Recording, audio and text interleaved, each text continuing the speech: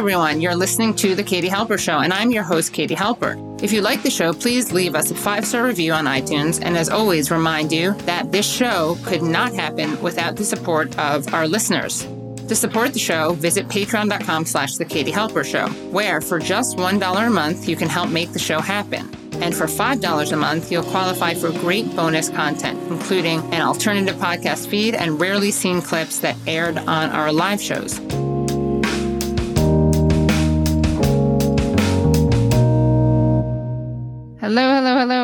Hello, everyone, and welcome to The Katie Halper Show. So excited to be here with you. We have a great show for you tonight. Alan MacLeod, the journalist from Mint Press, very prolific fellow.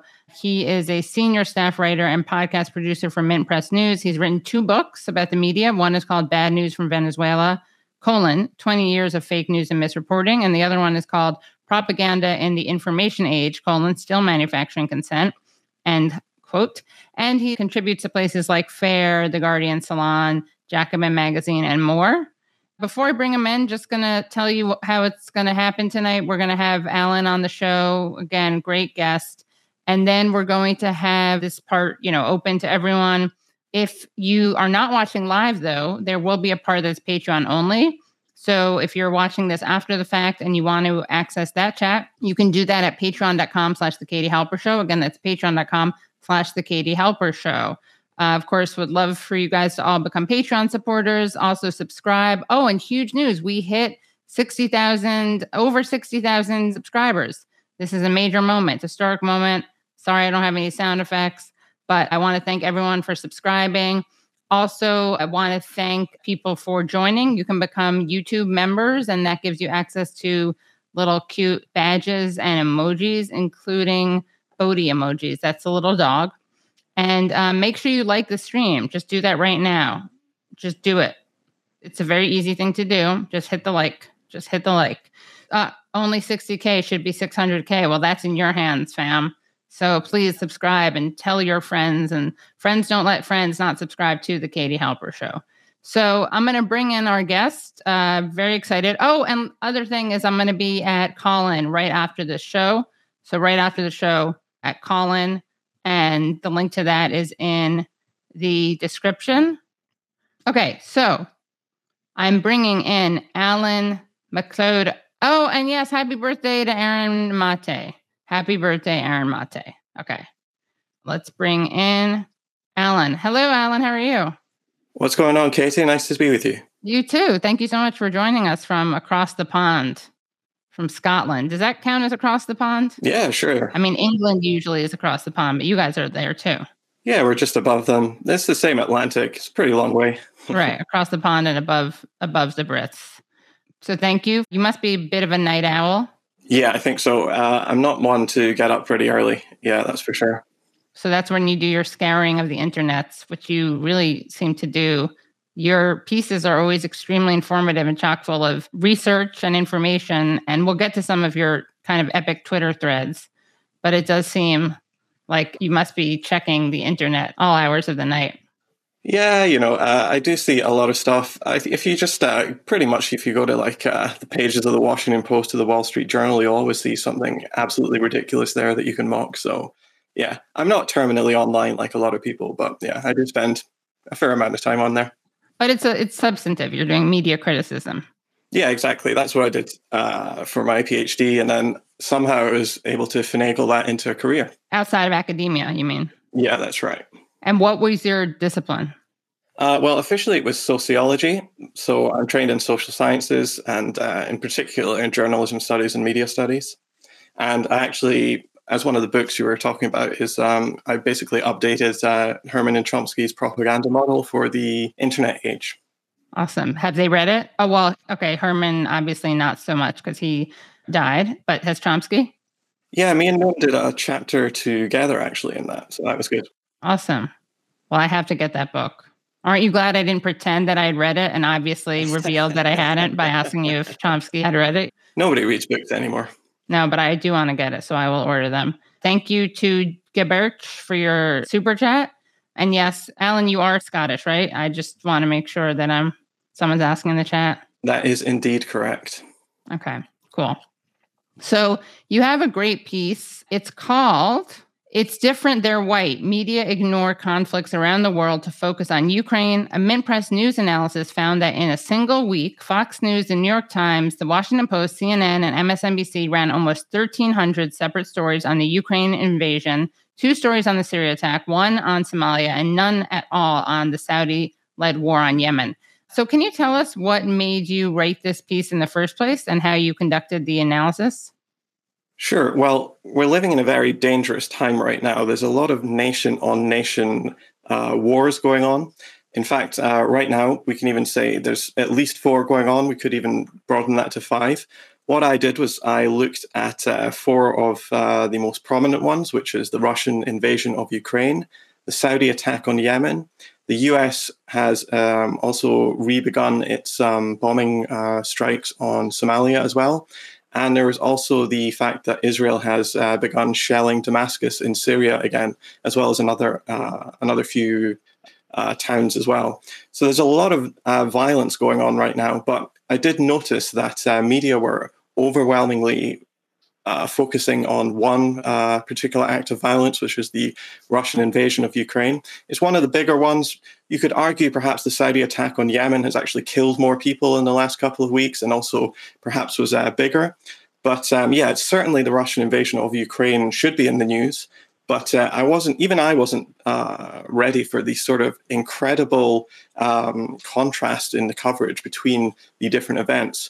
What I found was there was 1,298 separate articles in MSNBC, Fox News, CNN, the New York Times, and the Washington Post about the Russian invasion of Ukraine. There were only 2 about the Israeli attack on Syria. There was only 1 about the US strike on Somalia. And there was none at all about this increasing Saudi war on Yemen. Now, obviously, I'm not saying that Ukraine shouldn't be in the news. It absolutely should be. It's one of the biggest stories going. But the fact that that has dominated the coverage and the other 3 have gotten virtually none by comparison. In fact, there's 400 times the coverage of Ukraine as there is of Yemen, Somalia, and Syria combined. That really tells us something about what's going on in the media. Because, of course, with the Ukraine problem, the Ukraine war, the Russians are the bad guys, and the victims in this situation is the Ukrainian people and the Ukrainian government, who are pretty much more or less a NATO ally, an ally of the EU, an ally of the US. Whereas the other 3, it's actually either the United States itself doing it, or it's very close allies in Saudi Arabia and Israel. And so that really dictates why these conflicts are really getting no coverage whatsoever. It's because it's actually the US doing it, and the victims in those cases are all groups that the US considers either terrorists or hostile enemy agents. And so there's very little, we're not getting invited to bring in hundreds of thousands of Yemeni refugees. We're not hearing denunciations of Israel's attacks on Syria, but we are hearing about how terrible the Russians are and how we need to open our homes to Ukraine. And that's very much what the media are trying to do. Turning on and off the outrage meter is a very important way in which elites manufacture consent for US foreign policy. And I think this is a great example of this. There's essentially no difference between any of the outlets. This is a bipartisan consensus that we're going to cover Russia's attacks because they're the bad guys and we can make them seem even more evil. Whereas our allies, we don't really want to bring attention to what they're doing. And we certainly don't want to bring a sort of public outrage over the fact that the US has started bombing Somalia again. And I think that's really the key here, is that if the media covered the war in Yemen or the attacks on Syria in the same way as they cover the Russian invasion of Ukraine, these conflicts would be over tomorrow, because the US public and the US government especially could end these with a phone call to those countries. They would just say, we're removing our support, and that would just end tomorrow. But unfortunately, with the Russian invasion of Ukraine, we don't have that sort of power. Right. So you actually say at the very end of your piece, you say, Americans are united in rejecting Russia's attack on Ukraine. A recent poll found that only 6% of the public consider its invasion justified, as opposed to 74% against. This suggests that if the media covered U.S. imperialism in the same way it covers its Russian equivalent, then those wars would end immediately. but they do not. And the Ukraine coverage underlies that this is a choice they're making every day. So a lot of people will say, why, given what Russia's doing, why do you want to emphasize other conflicts? But to me, this kind of answers that question. Well, what I'm certainly not saying is that we shouldn't be covering Ukraine. It's one of the big stories. This definitely deserves all sorts of attention and condemnation. But the difference with these other ones is that actually the United States government could act to end these tomorrow, because this is actually the US and its very, very close allies that are actually doing or perpetrating the violence. And that could be stopped immediately, but that would not help US imperial goals. And so that simply doesn't happen. And it's interesting. So you talk about the kind of racist or tribalist, xenophobic way that certain people are reporting on this conflict. But that's not the whole story. So first, let's look at that part of it, and then we'll get into why that's not the whole story. Brad, could we play the Mint Press video? Look at what happened in the last refugee crisis in Europe back in 2015. Poland was one of the EU countries that, was hesitant to take in refugees. Talk about what has changed. Just to put it bluntly, these are not refugees from Syria. These are refugees from neighboring Ukraine. I mean, that, quite frankly, is part of it. These are Christians, they're white, This isn't a place, with all due respect, like Iraq or Afghanistan. This is a relatively civilized, relatively European, I have to choose those words carefully too, city where you wouldn't expect that or hope that it's going to happen. It's very emotional for me because I see European people with blue eyes and blonde hair being killed. These are not people trying to get away from areas in North Africa. They look like any European family that you would live next door to. And this is not a developing third world nation. This is Europe. So Mint Press put that compilation together. But then you also say, while racism is clearly a factor in the coverage, it should be remembered that the bombing of Yugoslavia, a white nation comparable to Ukraine, was celebrated, not rejected. This was in large part because it was NATO itself that was the aggressor. And then you get into the concept of worthy versus unworthy victims. So could you explain that? Yeah, sure. So, there has been a ton of absolutely outlandish racist things being said on the media. You heard some of them there. The CBS journalist Charlie DeGatta saying, this isn't like the Middle East. These people are relatively civilized, which is actually a shot at the Middle East and also a shot at Slavs, because they're saying, well, they're almost white. They could, they're almost as good as us. They're us Western Europeans or us Americans, but, they're still a little bit down. But the idea that this is purely driven by racism, I think, is completely incorrect. In fact, for decades, media scholars have been laying out how media treats atrocities and violences around the world, and how they give different weights to different atrocities going on. And basically, there are two things that affect that. One is who the perpetrator of the atrocity is, and two, it's who the victim is. And in Ukraine's case, as I was saying, Russia is the perpetrator, and the victims are our allies, which is the Ukrainian government, or Ukraine as a whole. Whereas the other three, as I said, they are either the United States or its close allies doing it, and the victims in those cases are either brown-skinned people who are on the terrorist list, like, for instance, the Houthi rebels in Yemen, or the forces of Bashar al-Assad in Syria. So those people, almost by definition, cannot be treated with respect or reverence. So the victims, the children being ripped in half by these Raytheon laser-guided missiles in Yemen, will never see pictures of those people. And the reason is because it would generate outrage and start, people in America, people in Western Europe started to think about, is this foreign policy the sort of thing that I want to contribute towards? Is it the sort of thing I want to support? And so ultimately, it would start manufacturing dissent rather than manufacturing consent. And that's very important, because ultimately, the corporate media are there to push whatever line that either the government or the corporate state, which pretty much runs the government, want to see. And right now, what they want to see is the bad guys being our enemies. And this is generating enormous political capital for them right now. As we see, that people across the US and Western Europe are saying, let's have a no-fly zone, let's start World War III in order to save these people. but they would never, it almost would never occur to them to say, well, let's do something, let's overthrow our government to stop the suffering in Yemen or in Syria. And can you talk about the way that Herman and Chomsky looked at the two cases? Yeah, so they actually looked at a lot of them in their book, Manufacturing Consent, which came out in 1988. Together, they compared the coverage of two genocides that were occurring at the exact same time, one in Cambodia, which was being perpetrated by an enemy state, and one carried out in East Timor by the Indonesian military, which were not only an ally of the United States, but were actually being armed and funded pretty much in its entirety by the US government.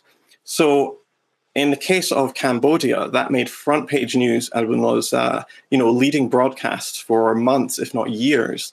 Whereas with the one in East Timor, which killed 250,000 people, it's believed, the coverage of that, when the violence got to its zenith, actually dropped to absolutely zero in the US press, as Herman and Chomsky found out when they actually went back and started looking through the news databases. So the idea that, one death is equivalent wherever it is in the world is actually not the case.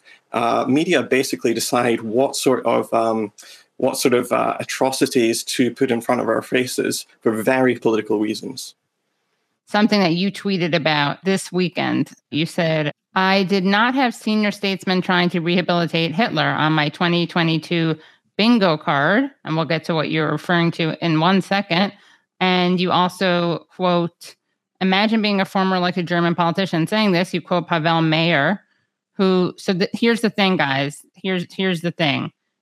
Putin, he's just like Hitler. That's one of the ideas that's being floated right now. So you quote Pavel Mayer, Hitler did not use his office to extract bribes and get into bed with organized crime. So we could say that in the terms of civic values, Hitler was even a more decent person than Putin, as crazy as it sounds. Yeah, that's the biggest thing. That's like the top of the moral. If we're doing a spectrum of morality, definitely all the way on the right side of the worst, most evil thing you can do, right ahead of genocide, is extracting bribes. Like there's right after, you got the genocide, the attempted elimination of many peoples, the murder of 9 million people total through a mechanized, industrialized process. And then right after that, though, coming in at number one is accepting bribes. So that's what Pavel Mayer is saying.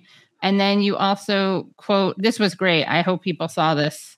This was a great moment. So we got one difference. This was tweeted out by the Maddow blog, as in Rachel Maddow's show. Her staff runs a blog called Maddow blog. And they're quoting Michael McFaul, who is a former ambassador to Russia and also is a current Stanford professor. And they summarize his point. One difference between Putin and Hitler is that Hitler didn't kill ethnic Germans, German-speaking people. Putin slaughters the very people he says he has come to liberate, which is an interesting take. And then you have Anders Aslund, who says, really, I compare Putin with Hitler all the time. I think that Putin went all Hitler on February 24th, 2022. Hitler had more arguments for his attack on Poland, September 1, 1939, than Putin. German minority in Poland and the Danzig corridor, more historical German lands. Hitler recognized Poland but called for concessions. Putin absurdly claims that Ukraine is not a state. Hitler had left the League of Nations. Putin violates every international law there is. Hitler did not use chemical weapons. Putin is preparing to do so. He didn't use chemical weapons. Is this guy a Holocaust denier? Who is this person, Anders Aslund? Well, he's a pretty senior diplomatic guy. He's considered one of the big brains of NATO. He used to be pretty high up in the Atlantic Council, which is pretty much NATO's brain trust, which comes up with all the policies of that. I think he's from Finland, if I'm not mistaken. He might be from Sweden. Don't quote me on that. But yeah, he's been like the senior statesman, considered this, radically important thinker, a guy who really understands Russia. There's a lot of skeletons in his past, though. He was, I believe he was in the 1990s, actually one of the people who was, if we want to talk about corruption, he was actually advising a lot of these oligarchs, which ripped apart the Soviet Union and basically sold it off to all their friends, creating all these billionaires in the first place. So Aslund should really know what he's talking about. And of course, the comparisons with Hitler are kind of ridiculous. Unfortunately, we're only told about a few years in history, so this is like the only thing we remember. But even in World War II, quite apart from the Holocaust, which was perpetrated, people, using chemical weapons against civilian populations, Aslan seems not to know that actually the German army did use chemical weapons, and they used them against Ukrainians in Ukraine during World War II. Check out the siege of Sevastopol, for instance, as an example of when the Wehrmacht did actually use chemical weapons against the Red Army. As I said, in Ukraine, which was probably made up of mostly Ukrainian units in that location as well. Yeah, and Michael McFaul kind of apologized, but did one of those non-apologies, kind of doubled down. And the Maddow blog, they posted it without attributing it to him. They deleted it. But it's still worth watching the video of what he said. Brad, can we play Ambassador McFaul? And I want to just say one other thing. I was just on Ukrainian television just 30 minutes ago. Brave journalists, just like our team covering the war there in Kiev. And one of the commentators said something interesting about how horrific this war is. And remember, these are people who suffered under fascism, that fought the Nazis. As the Nazis came and then the Red Army came back through. One of the Russian journalists said, there's one difference between Hitler when he was coming in and Putin. Hitler didn't kill ethnic Germans. He didn't kill German-speaking people. That's I think people need to remember that when we're talking about cities like Kharkiv and Mariupol and Kiev, there are large populations there, up to a third and sometimes as much to a half that are Russian speakers and are ethnic Russians. And yet Putin doesn't seem to care about that. He slaughters the very people he said he has come to liberate. So here you have a Stanford professor, former ambassador, regular NBC commentator, teaching the world that no Jews, communists, people with disabilities, LGBTQ people were actually German speaking, which I did not realize until I saw that great clip on MSNBC. I mean, I don't know do they have some kind of like Trump derangement syndrome, but like Putin derangement syndrome that gets in the way of their cognitive abilities? Yeah, listen, they definitely do have that at NBC, especially at Rachel Maddow and especially with Michael McFaul. One of the good things about listening to McFaul, though, is that unlike most diplomats, he often says the quiet part loud. In fact, he says it pretty much every week. It looks like he spends most of his life on Twitter arguing with people who've got like names like Mean Boy 69 and they've got like 25 followers. And he gets into these ridiculous things all the time, puts his foot in it. And, as you said, he just kind of shows either his complete ignorance or his low-key Holocaust denial. And that's what I said in my tweet. I just cannot believe that in 2022, we're actually literally trying to rehabilitate Nazis and Hitler especially. It is extraordinary what's going to happen here. Yeah. And so why do you think this is happening? Well, first of all, we have to look at Putin as being like the number one bad guy in the world right now. So the rage against him is just unequivocal. McFaul has, had Putin derangement syndrome for a very, very long time. But secondly, I mean, as much as I sympathize with the Ukrainian people who are fleeing en masse or are suffering, with this bombardment that's going on or fighting between two different forces, we have to be honest and say that there are a large, large contingent of Ukraine, especially in the police and the military, who are out-and-out fascists. And so rehabilitating these fascists is actually kind of important because they're going to make up the backbone of the sort of army which NATO are now thinking about using to bleed Russia dry over the next few years. Because it does seem like that is their ultimate goal. They don't want this war to end very quickly with a just peace for everyone. They seem to want to flood the country with weapons. And probably the only people who are going to be willing to fight this protracted battle are going to be people with extreme ideologies such as Nazism. And, just one other example, for 2 years running, Ukraine and the United States have been the only countries to vote against a UN resolution condemning Nazism and neo-Nazism. And in their statement saying why they did this, the US said that this bill was Russian misinformation. Of course it was. And in fact, something else that you found and got into the Twitter discourse and media analysis discourse is this other clip. Brad, can you put up the clip of the PBS clip with the mayor of Konotop? Fear that they'll come back and either occupy or try and destroy the city.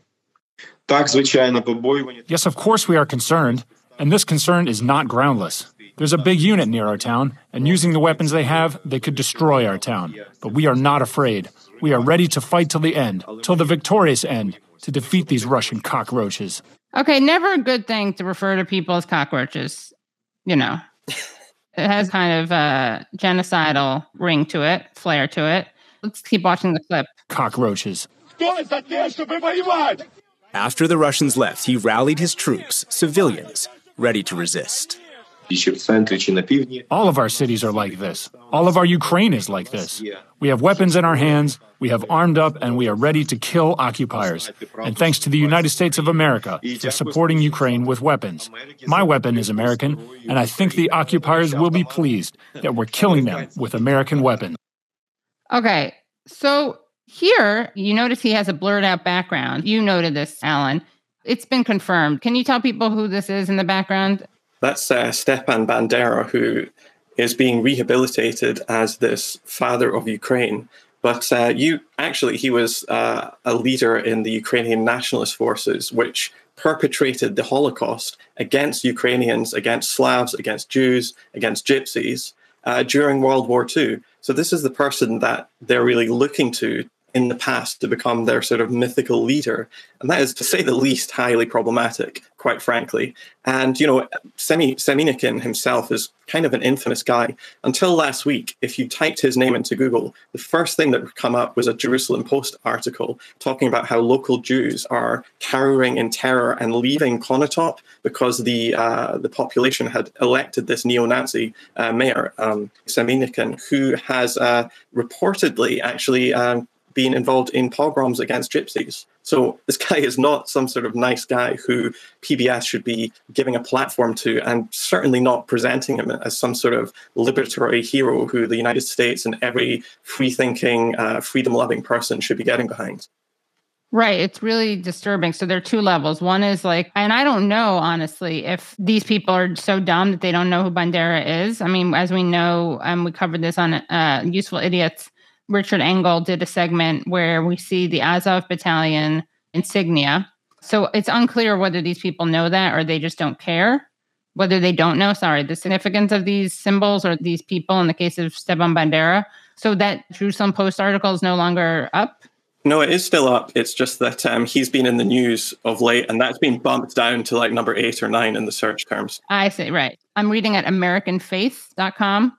And apparently he drives around in a car bearing the number 14/88, a numerological reference to the phrases, "We must secure the existence of our people and a future for white children." That's the 14-word phrase. And then 88 refers to Heil Hitler because it's the 8th letter of the alphabet, H. He replaced the picture of President Petro Poroshenko in his office with a portrait of Ukrainian national leader and Nazi collaborator Stepan Bandera, and refused to fly the city's official flag at the opening meeting of the city council because he objected to the Star of David emblazoned on it. The flag also features a Muslim crescent and cross. I mean, it is insane to me that there was no pushback, no even attempt to cover this guy's behavior.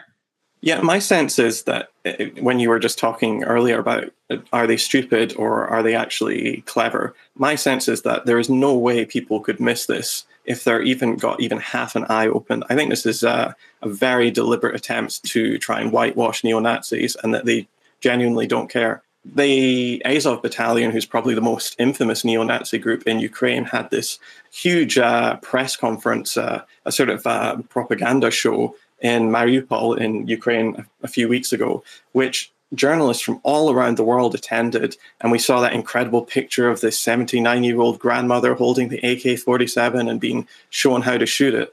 But you just cannot help but notice those clearly Nazi symbols on everybody's armbands. There's no way anybody could miss this. And frankly, if you did 10 seconds of Googling about who these groups are. Until a few months ago, even corporate media themselves were putting out articles about how dangerous and how worrying this trend is. But suddenly they've apparently all forgotten this. I simply cannot believe that's the case, especially when you look at, for instance, in the British media, we have 8 national newspapers, and 6 of them had on their front pages pictures from that, Azov battalion, publicity stunt. So I just don't understand how that can work if it's not coordinated, if people are not deliberately whitewashing this very unseemly past. Before we move on, because I want to ask you about 2 articles you wrote. One is about Sacha Baron Cohen and one is about Bill Gates. But before we move on to those, I wanted to focus a little bit on what is happening in Yemen. You obviously covered this in your piece, but in Yemen, Syria, and Somalia. Could you talk about that? Just about Yemen or the other 2 as well? All 3. Yeah, so the United States, let's start with Somalia. The United States had been bombing that country on and off for a very long time. I found out that the military, on the day of the Russian invasion, decided to launch an airstrike against a group that they called terrorists. Who knows if that's true or not, but it was quite near the capital, Mogadishu. So they've restarted this bombing campaign, which had been dormant for about 9 or 10 months. And that got, I believe, only one article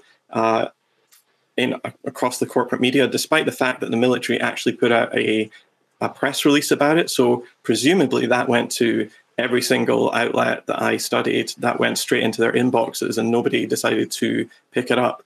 I mean, Israel on Syria, that's been going on for many years, in fact.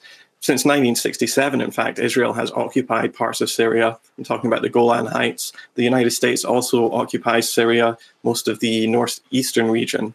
And that's really been a sort of low-level conflict for many years, which has been simmering really since the start of the Syrian civil war 10 years ago. In terms of Ukraine, though, that is the bloodiest conflict in the world right now. The United Nations continues to call it the world's worst humanitarian crisis.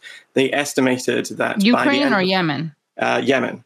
Freudian slip. You just said Ukraine. Oh, did I say Ukraine? Oh, so sorry. Yeah, in Yemen, the United Nations calls it the world's worst humanitarian crisis, where they estimated that by the end of 2021, nearly 300,000 people have already died, and more than 20 million need urgent humanitarian care. Most of the country doesn't have drinkable water.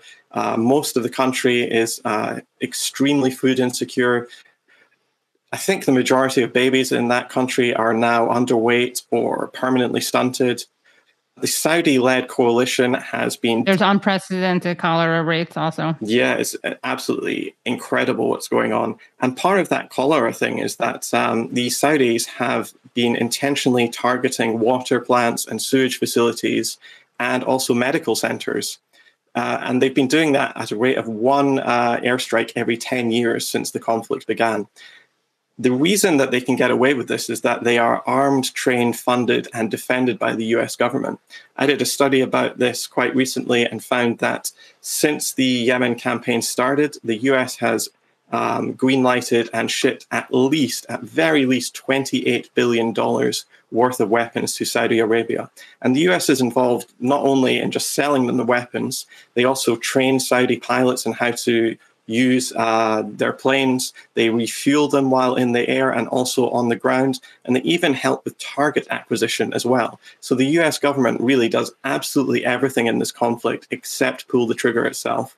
And I know that people like Bernie Sanders and Ro Khanna and some people on the progressive left have really tried to push Biden and even before that, even Trump into accepting measures that would mean that the US couldn't sell to Saudi Arabia. But even under Biden, that continues to this day. The administration has recently, for instance, signed off on cruise missile deals, on deals for Apache and Black Hawk helicopters. These things are not being used defensively, as Biden claims. So this campaign is going to go on and on and on. And unfortunately, in January 2022, so 2 months ago, that was officially the worst and bloodiest month of the conflict since it began. To me, what's so important about this is it's not obviously like, oh, don't care about Ukrainians, care about other victims. It's 2 things. One is we do need to care about all victims, even when they're not politically convenient. But it also reveals that, and I find this helpful when I'm talking to people, which is like almost the entire world who just thinks that the answer to what's happening in Ukraine is to arm Ukrainians. Like they really think that that's how you're going to save Ukrainians. And once you point out that obviously the US government is not motivated by humanitarian concerns, or else we wouldn't be arming and supporting what Saudi Arabia is doing in Yemen, then it forces you to look at, well, what really is behind this? And I think that kind of breaks the narrative. If you can get to people, that can help break the kind of groupthink around it. I think much of the problem is that simply people don't know what's going on in Yemen. In fact, I found doing that study, I found that MSNBC had covered Russia and Ukraine more in a week than they had Yemen in its entirety for 8 years of the war. So 1 week's coverage of Ukraine was more than 8 years worth of coverage of Yemen. In fact, MSNBC went an entire year without even mentioning it on their network. So I don't think we can really be surprised when we see polls that show that, for instance, more than half of all British people don't even know there's a war in Yemen. Because, how are they going to know unless they're, really plugged into the alternative media scene? They're just not. Some people in the comments have said, and people in the past have said this, they say, what's the evidence that the Azov battalion is the backbone of the army? And also people point out that Zelensky himself is Jewish. So how do you respond to those questions? Yeah, I'm certainly not saying Zelensky is a Nazi himself. In fact, I believe his parents were survivors of World War II and the Holocaust. But actually, Zelensky was elected not that long ago, pretty much on one platform, which was peace with Russia. And he tried to implement this, but he does need support from the far right. And they told him in no uncertain terms to, completely squash that. Zelensky also actually tried to, pull back the far right and rein in their influence. But he was completely crushed on that and had to do this humiliating, submissive U-turn. The Azov battalion, which was a paramilitary group with the far right, has now been formally melded into the Ukrainian National Guard. We see official Twitter accounts for the Ukrainian government reposting what is clearly neo-Nazi propaganda. We've seen, for instance, the National Guard of Ukraine putting out videos about how their soldiers are dipping their bullets in pig blood, pig fat, etc. And the reason is because they think that there's a very large percentage of the Russian army and its auxiliaries are Muslim themselves. 7% of the Russian population is Muslim, but there's also a lot of Chechen fighters that are apparently also traveling to Ukraine to help Russia with that. So yeah, I'm not trying to say that we shouldn't be, sympathetic to Ukraine, but the fact of the matter is that to a really remarkable extent, given that they don't really have many seats in the parliament, the far right does really call the shots, especially because in 2014, it was really the far right who pushed the Maidan revolution or the Maidan coup into being. In fact, there's a very famous clip of one of their leaders talking about how without them in the streets, they said, yeah, sure, 90% of the people in Kiev are not neo-Nazis, but the 10% who are actually 90% of the force here. And without us, that Maidan protest would have just been a gay pride parade. And we're the ones that are really taking control of the situation. Well, this is now, I think we talked about some really important stuff, and I want to go into some other interesting stuff. So if you're watching this live, you're in luck. You get to see this whole thing. And if you're watching this later, the following is going to be Patreon only. We're going to talk about an article that Alan did on Bill Gates and then an article that he did on Sacha Baron Cohen. So again, to access that, go to patreon.com/The Katie Halper Show.